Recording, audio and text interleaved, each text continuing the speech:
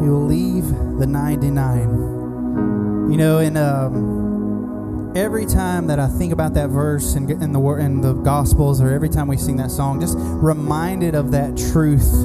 And this morning we're going to talk about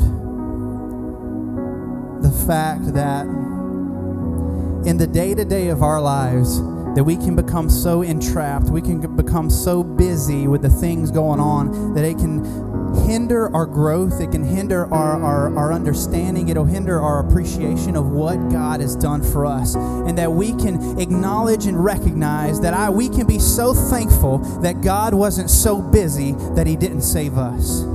That in the midst of our mess, in the midst of our sin, that God leaned into creation and He gave His only begotten Son to bear the weight of our sin on the cross.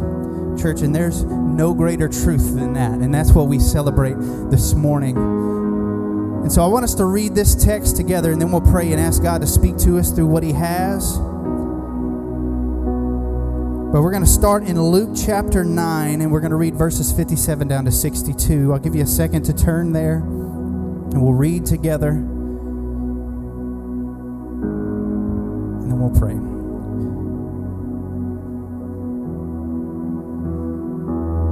Luke chapter 9, verse 57, it says this. It says, "As they were going along the road, someone said to Him, 'I will follow you wherever you go.' And Jesus said to him, 'Foxes have holes, and birds of the air have nests, but the Son of Man has nowhere to lay His head.' To another He said, 'Follow me.' But he said in response, 'Lord, let me first go and bury my father.' And Jesus said to him, 'Leave the dead to bury their own dead. But as for you, go and proclaim the kingdom of God.'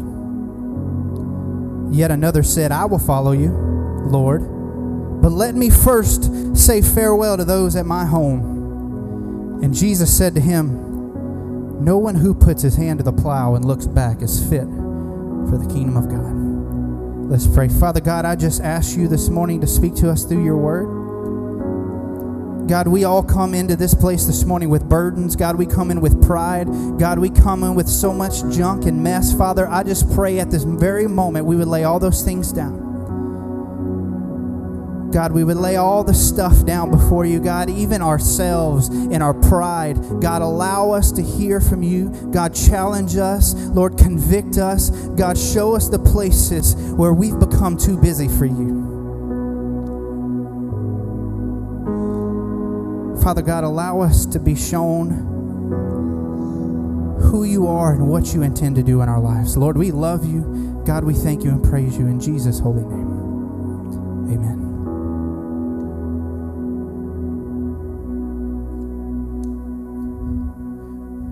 Church, I've titled this morning, "Bound by Busyness," because I think the reality of our lives is, if we'll truly acknowledge it, there is so much junk going on in our lives that we, if you're anything like me, and maybe I'm the only one, but we spend most of our time feeling like we're playing catch up, right? We feel like we're trying to catch up to life. We're trying to catch up to time. We're trying to catch up to our goals. We're trying to catch up to the things that we intend to do day after day after day, getting one kid to this, one kid to that, getting our work done, getting to the places we need to be. Even this morning, you were probably playing catch up to get dressed, to get here before 9 o'clock. Hey, and listen, that's why we offer a little buffer, give you about 5 minutes extra, because we know everybody shows up right on time. And hey, that's all good. We'll make room for that. But this morning, what I want us to see, you know, most of your Bibles, if it has a text or a subtitle above this section of Scripture, it probably says something along the lines of the cost of following Jesus. You know, and I think the reality of my life, and I think if we're honest with ourselves, the reality of our own lives is the thing that's keeping us from truly following Jesus and truly experiencing any kind of meaningful relationship with Him, getting deeper, growing more in our relationship to a holy and loving God, is our busyness. And when I speak of busyness, I'm not only speaking of the physical busyness of the things that we're doing, but even mental busyness. That we have so much crammed into our minds that we're thinking about, that we're navigating through, that we're trying to figure out, that there is no room for the Lord in our hearts. There's no room for what He has for us. There's no room for what He's trying to do for us and in us. And listen, I am culprit number one speaking here to you this morning, that I find myself so just in my head, just busy with the things of the day-to-day mentally, even thinking about things I don't even have any control over. But they are robbing me. They are costing me my discipleship with the Lord. They are costing me my relationship with the Lord. And I think as we see from this text, we will see so much about what God is speaking into that very idea. Because as this is kind of a call to discipleship, a call to following, I believe that the greatest enemy of our discipleship is our busyness. I believe the greatest enemy to our growth in the Lord is the busyness of our day-to-day life. You know, and what we'll see this morning is we'll see that the things that we do aren't all bad, but it's in how we enter into those things. It's how we allow those things to affect us and how we navigate through those things in our day-to-day. So leading up to this text, Jesus has done a lot of things. Jesus has done a lot of miracles. Jesus has done a lot of things that would kind of be the flashy things of the Bible, that were a lot of things that people would have saw and been like, that's awesome, I want to be a part of that. You know, leading up to this, it would not have been hard to follow Jesus because they saw the things that he was doing, and it was great things for people. Starting off in Matthew 8, and I'm starting in Matthew because remember, Matthew, Mark, Luke, and John, they're all the same story, just from different perspectives. So sometimes we can jump to another part of the gospel to help fill in the blanks of a different part. And so we're in Matthew 8, and what we see is that Jesus, as he's taught extensively on what it means to be a kingdom citizen. Remember the Sermon on the Mount, Matthew 5-7 is all the Sermon on the Mount. And so Jesus has just been pouring out this truth, this awesome radical truth. And then right after that, he's cleansed a leper. He's healed a paralyzed servant. He healed Peter's mother-in-law and many other sick who are brought to him. So Jesus has done all kinds of really awesome things that would be super easy to be on board with. You know, but what we see this morning, and what I appreciate so much about Jesus, is that in speaking the reality of what it meant to follow him, what it really meant to be a follower of God, is that Jesus was not afraid to thin out the crowd.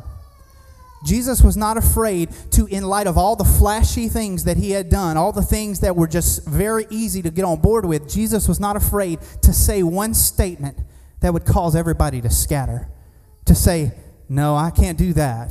No, I'm not about that. And so coming into Luke chapter 9, that's what Jesus begins to do. He says, you know, they're all seeing all the great things that Jesus is doing. They're seeing all these healings, and he's providing all these services, and he's teaching, he's doing all this. And so people are gathered around. Well, then Jesus begins to really help them understand what it means to be a follower of Christ. You know, and he brings down and he's trying to help them understand some things. And what he's going to see, and what we'll see from this, is that their busyness is robbing them of the reality of what God really has for them. You know, in our minds, in our motives, in our moments that are being consumed by lesser things, that are being consumed by things that are drawing us away from truly just fixing our heart and our eyes on what God's got for us. That Jesus is speaking right into that. That I really believe what we'll see this morning, and I hope if you don't take anything away, it's this. That Jesus makes it clear that unbridled busyness is an enemy of discipleship. Unbridled busyness is an enemy of discipleship. That when our busyness rules us, when our busyness runs us, it's going to rule us and run us right away from what God has got for us.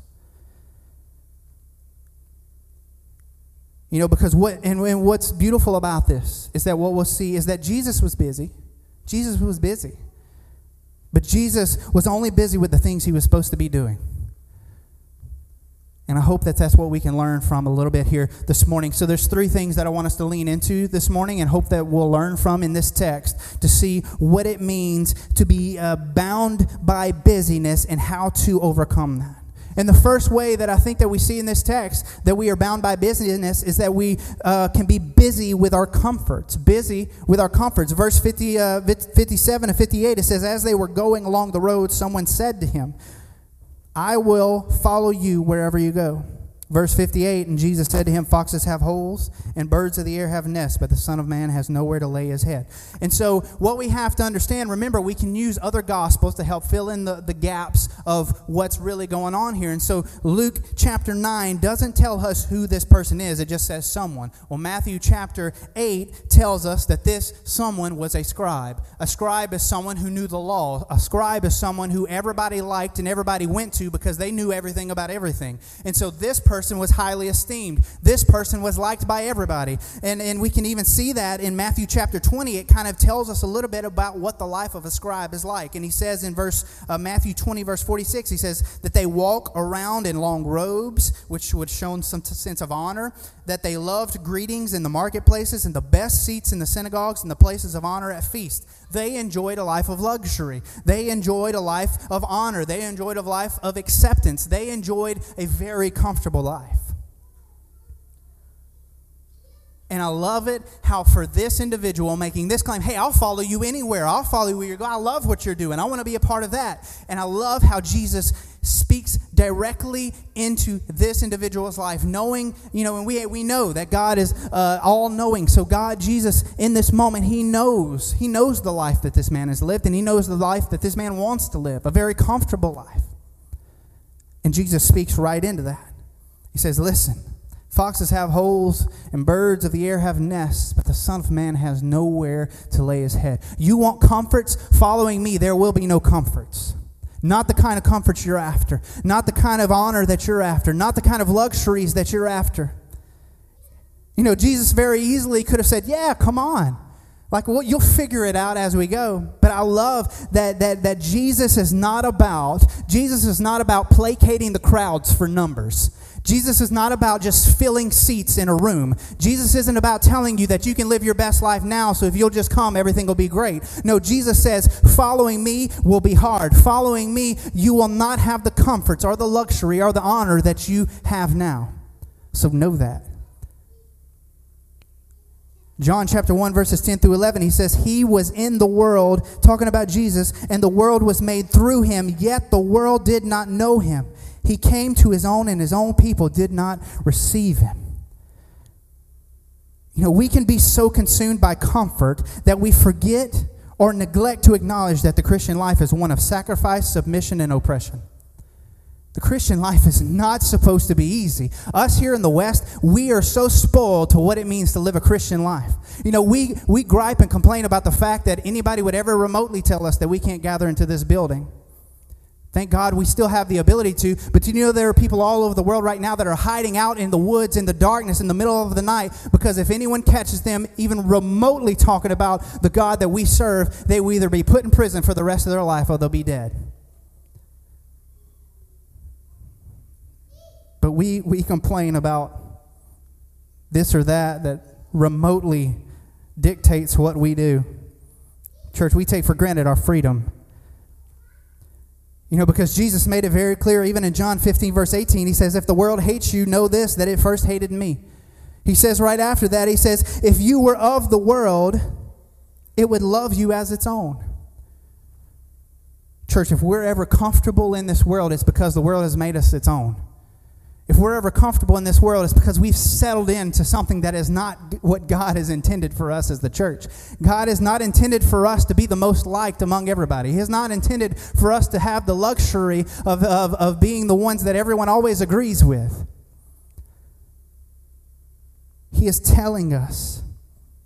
He's telling Him. He says, listen, the Son of Man has nowhere to lay His head. And neither will you if you follow me. There will be no comfort. There will be no rest in what you are asking for. He knew that His comfort could be His captor. That comfort was where He was busy. And if He is busy living in comforts, then even in His willingness to follow, He will miss His calling. And for a lot of us, I believe we're just missing what God has for us because we're too settled to being comfortable. That we're afraid that someone will disagree with us. That we're afraid that we won't be the most liked. That we'll be afraid that doing this particular ministry or putting myself out there will take something from me, or it'll make me uncomfortable, or it'll withhold from me. But I love how Jesus just faces this head on. And even to this idea that the work doesn't rest, that the Christian life isn't like our jobs. Like when we clock out, we're done for most of us. But Jesus is very clear. Listen, the Christian life has no dock. It never parks itself, and there's no completion. Jesus had done a bunch of miracles, and the glamour of it could have been the motive of the scribe. I'm not sure, but Jesus just doesn't say, what he needs to say to draw this man in is honesty, and he makes the cost clear. That it's going to cost you some comfort. And that if you're busy with comfort, you'll miss the calling that I have for you. You know, being a Christian is a life of adjusting, ever moving. This calling that's always changing with, as culture changes, we got to change. We got to just be ready to navigate it and to deal with our kids and to lead people, to encourage people, to draw people in, to minister to people. It's a life that's ever changing, and I've learned that even with raising kids. There's new difficulties, there's new struggles, there's new work to be done with every stage of life, and that as a Christian we have to constantly be on the move. It's almost like a soldier on the battlefield. The moment we stop and we sit still as a Christian, we become vulnerable to the attacks of the enemy. It's a constant movement, it's a constant adjustment, it's a constant learning, it's a constant growing, moving, serving, experiencing. God has never called us in our Christian life to be comfortable or to be complacent, just sitting and soaking. God, the last thing God wants from us as Christians to ever become, I heard somebody say this one time, to become pew potatoes, that we just come and we just sit and we soak. Man, God has got so much more for us than to just sit in our comforts, to be busy with our comforts. The second thing is that we can become busy with duties, that we can become busy with duties. Luke chapter 9, verse 59 says, to another, this is Jesus speaking now, he says, to another he said, follow me. But the man said, but he said, Lord, let me first go and bury my father. Verse 60, and Jesus said to him, leave the dead to bury their own dead. We know by filling in the gaps in Matthew chapter 8 that this person was a disciple. In Matthew chapter 8, it say that that he said to a disciple. And so we know that a disciple is someone who is learning from someone. They have placed themselves underneath someone. They've called someone their rabbi, their leader, their teacher. And so what has happened in this moment is that Jesus is calling out to someone who would call themselves a disciple of Jesus. And he's telling him, follow me. And I think that's interesting. For a lot of us, we probably would have looked at this person and said, well, he's already following you. But Jesus knew something deeper. Jesus knew something that this man was missing. That, he had been sitting under teaching, he had heard a lot of things, but there was a deeper step to be taken. And that's what Jesus was inviting him into. Jesus was inviting him into a deeper step. And I think this is where a lot of us may be. And what we'll see from this man is that this man says that he has a task that he needs to accomplish first. And he says, Lord, let me first go and bury my father. The thing that we have to understand about this is that if this man's father was already dead, he would not be here.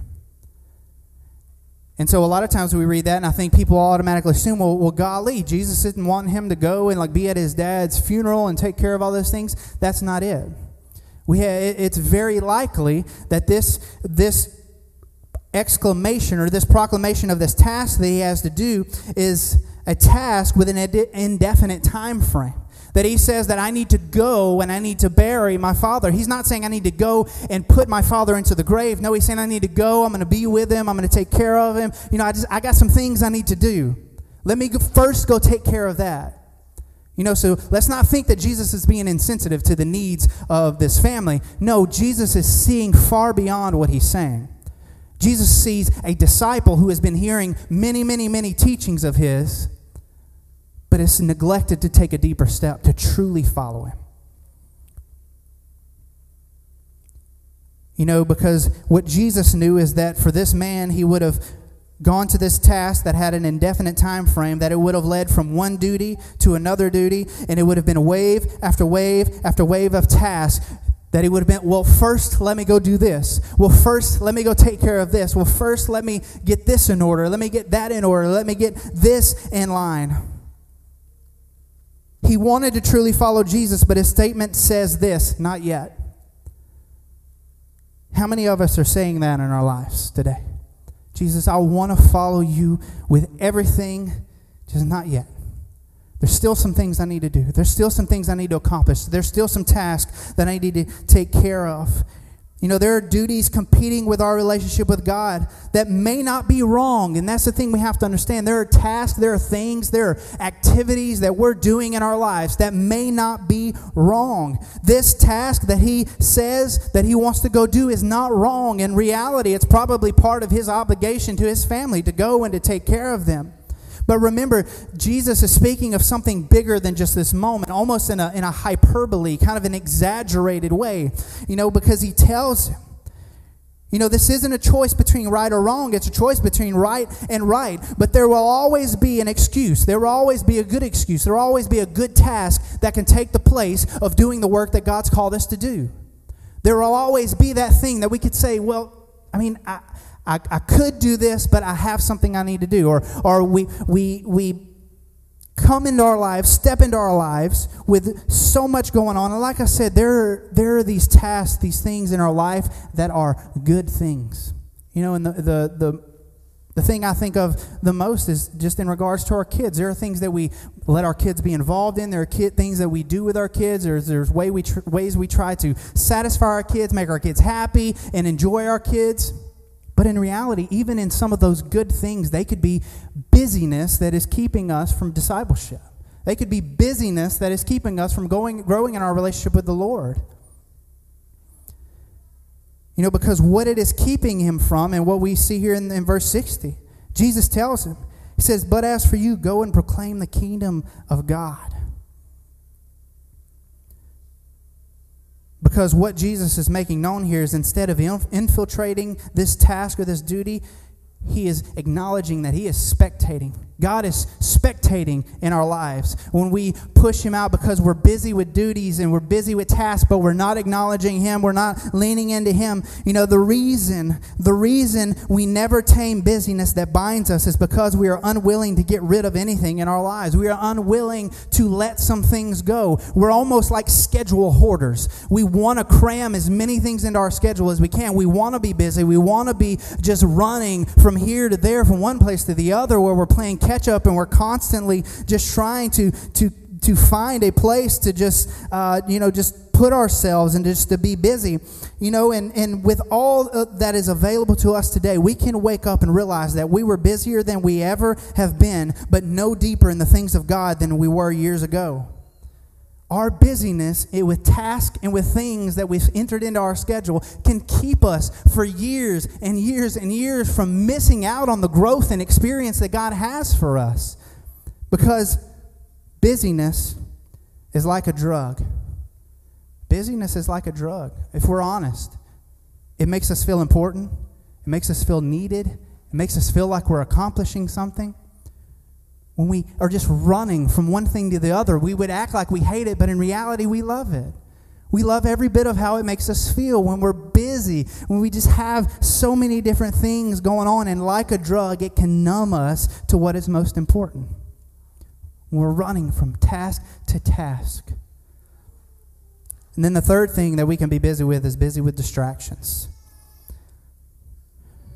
Verse 61, and yet another said, "I will follow you, Lord, but let me first say farewell to those at my home." I love how this one is similar to the last, but it's a little more generic. Which is why I believe this is more of just a distraction. This is more of just something in his mind, something in his life that he's looking back on, something in their life that they're just referencing back to.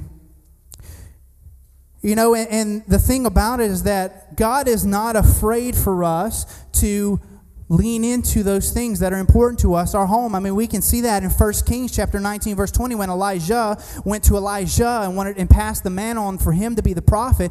Elijah said this. He said, and he left the ox and ram after Elijah and said, "Let me kiss my father and my mother, then I will follow you." And what did Elijah say? He said, "For what have I done to you? Go." But Elijah knew what Elijah's heart was, is that he was going to do this task and come back. And I believe why Jesus is saying this to this individual is because he understands that in this distraction, he may not come back. That if he leans into this distraction in his life, he may not come back to this place where Jesus has invited him into, where Jesus has for him to experience. Jesus knew the heart of this individual, and the distraction could draw him away. If he left, he may not come back, and it would give him an excuse. And once we remove ourselves from the influence, we begin to forget what we've experienced. When we remove ourselves from the influence, we begin to forget what we've experienced. And we see that. Not that being in this building or makes us a Christian. Not that being in this building gets us any closer to God. But if we make enough excuses not to come and to gather and to hear God's word, church, when we've removed ourselves from the influence, we will forget what we've experienced. We will forget what God is doing with us. We'll forget what He's shown us. We'll forget the progress that He's made in us, the things that He saved us from. I love this quote from John Owen. He said this. He said, "And as men's diversions increase from the world, so do their entanglements from Satan. When they have more to do in the world than they can well manage, they shall have more to do from Satan than they can well withstand."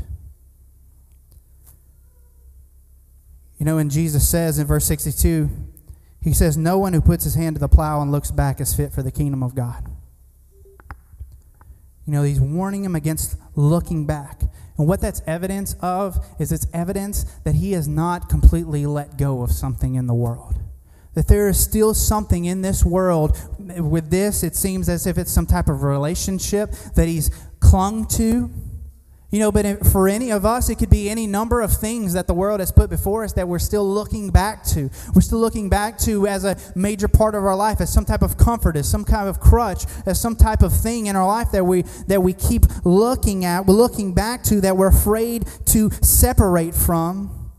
And any time that the Bible speaks about not looking back or looking forward, I always reference back to Lot and his wife in Genesis 19:26 when they're fleeing Sodom and Gomorrah, and the angel tells them not to look back. And then in that moment, Lot's wife looks back, and the Bible tells us she turned into a pillar of salt. And what we have to understand about that story is that she did not turn into a pillar of salt simply because she looked back to spectate on what was going on. I truly believe that she turned into that pillar of salt because she looked back pining for what was behind her. She wanted what was behind her more than what was in front of her. She wanted those things that even if they were wicked and ungodly, they were comfortable. Even if it was the wrong place at the wrong time, it was where it was home. It was what felt comfortable. It was what was keeping her locked in. And it was within that distraction that she was frozen in that spot. And I love the illustration of the person putting his hand or her hand to the plow. Because I don't know about you, but if you've ever tried to do any task walking forward by looking behind you, it's not going to be a pretty picture, right? I don't mow my yard looking behind me while I'm driving forward. It's guaranteed I'm going to hit my house or run over a kid. And you think about the plowman pushing the plow, looking behind him, how crooked, how off is that row going to be? How messed up is the task that they had at hand? How messed up is it going to be? How much will they truly have accomplished? How slow will the process be? When people are running track, they always tell them, well, don't look back, because when you look back, it slows you down. My boys playing baseball, I said, don't ever watch the ball. Run forward. Keep your head straight. Run, because you're going to move quicker. The moment we look away is the moment we slow down. The moment we get off track, the moment we get redirected from the task that we have at hand. And so Jesus is speaking to this man, and he says, look, if you look back, after you've put your hand to the plow and look back, it's not fit for the kingdom of God, because that work is going to be broken. What you're doing is going to be offset. It's not going to accomplish the task that you're wanting to be a part of. Looking back leads to drawing back. Craving it, missing it. Lesser things that aren't progressing us forward in our walk with the Lord, and like Lot's wife, freezing us up in where we are, keeping us from progressing forward, and like the plowman, making us wander off course. As I love Paul in Philippians 3:13, he says, brothers, I do not consider that I have made it my own. I love that. That even in this call, that we need to understand God has called us to move forward. And Paul acknowledging that here shortly, but he says, he says, not that I have considered that I have made it my own. I have not made it. I have not accomplished it. I have not perfected it. That pursuing God is not this place of perfection. That pursuing God is not this place of always having it together. But then he continues and he says this, but one thing I do, forgetting what lies behind and straying forward to what lies ahead of me. That if Paul in his imperfections knew anything, he knew that what's behind me is not worth my time, that it's not helping me move forward, it's not helping me grow in my relationship or my work for God, that those things behind me are lesser things that have no value in my life, and I am going to leave those things behind. And so why does this matter this morning, church? I believe, like we said in the beginning, that unbridled busyness is an enemy to discipleship. But in the midst of all that, we won't say no to comfort or certain duties or distractions until we say yes to Jesus. Until we say,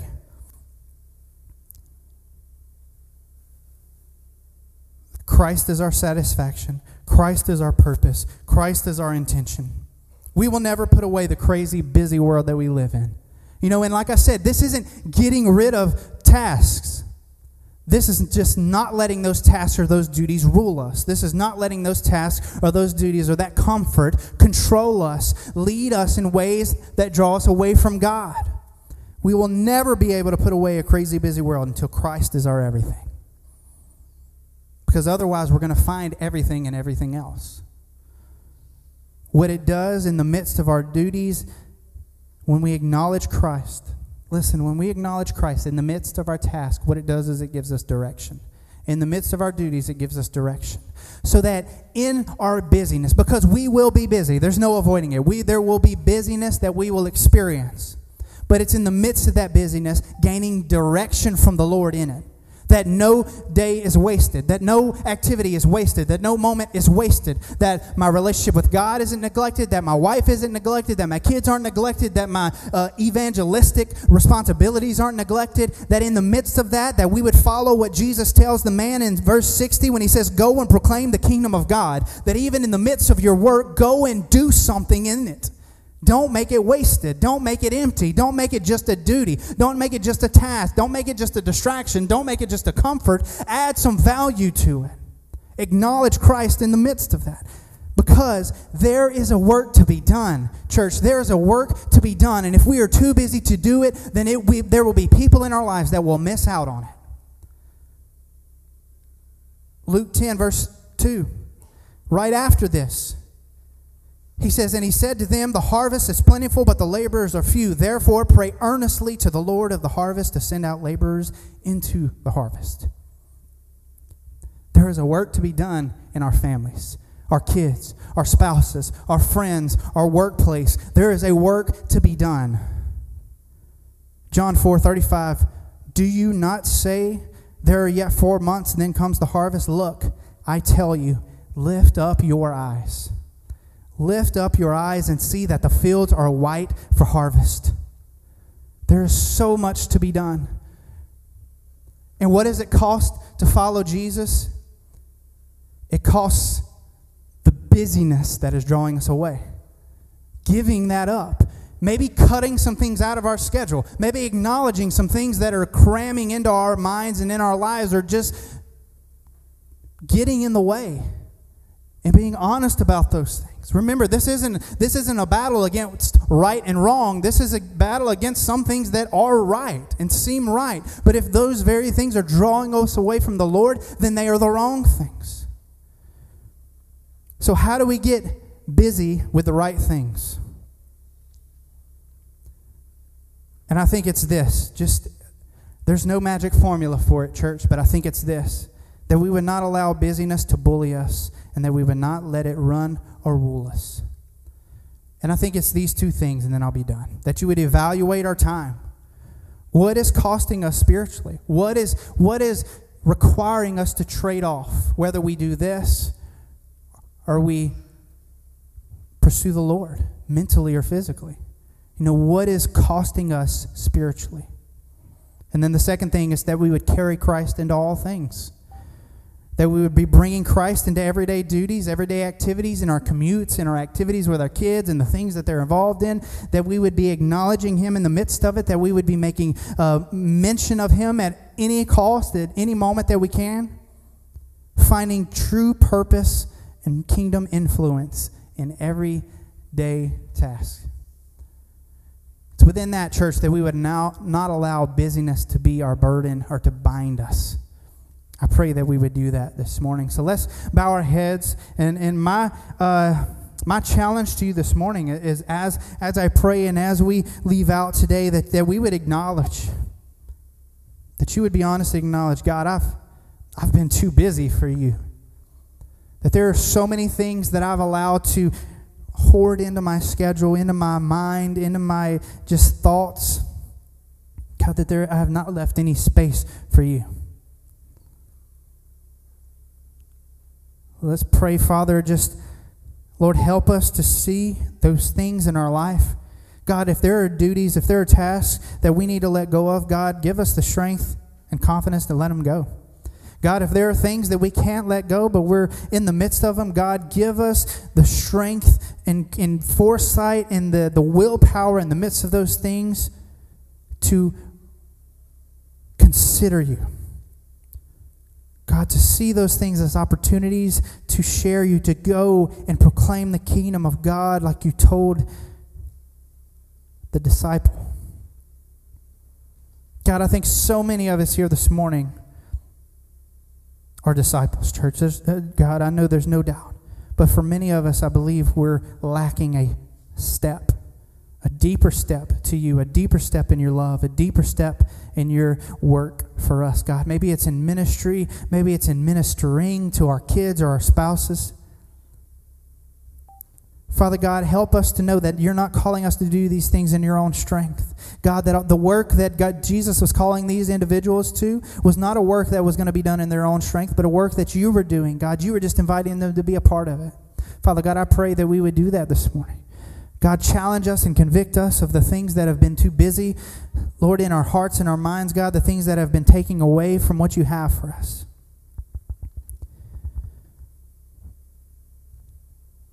Father God, let us control our busyness and not let our busyness control us. God, let us have a hold of it. Let us allow you to be in the midst of it. God, and let us consider you daily. God, let us be in your word. Let us be praying for each other. Let us be serving each other. God, let who you are and what you do be in our day to day. God, and never let us too busy to let that happen. Father, we love you and thank you in Jesus' name. Amen.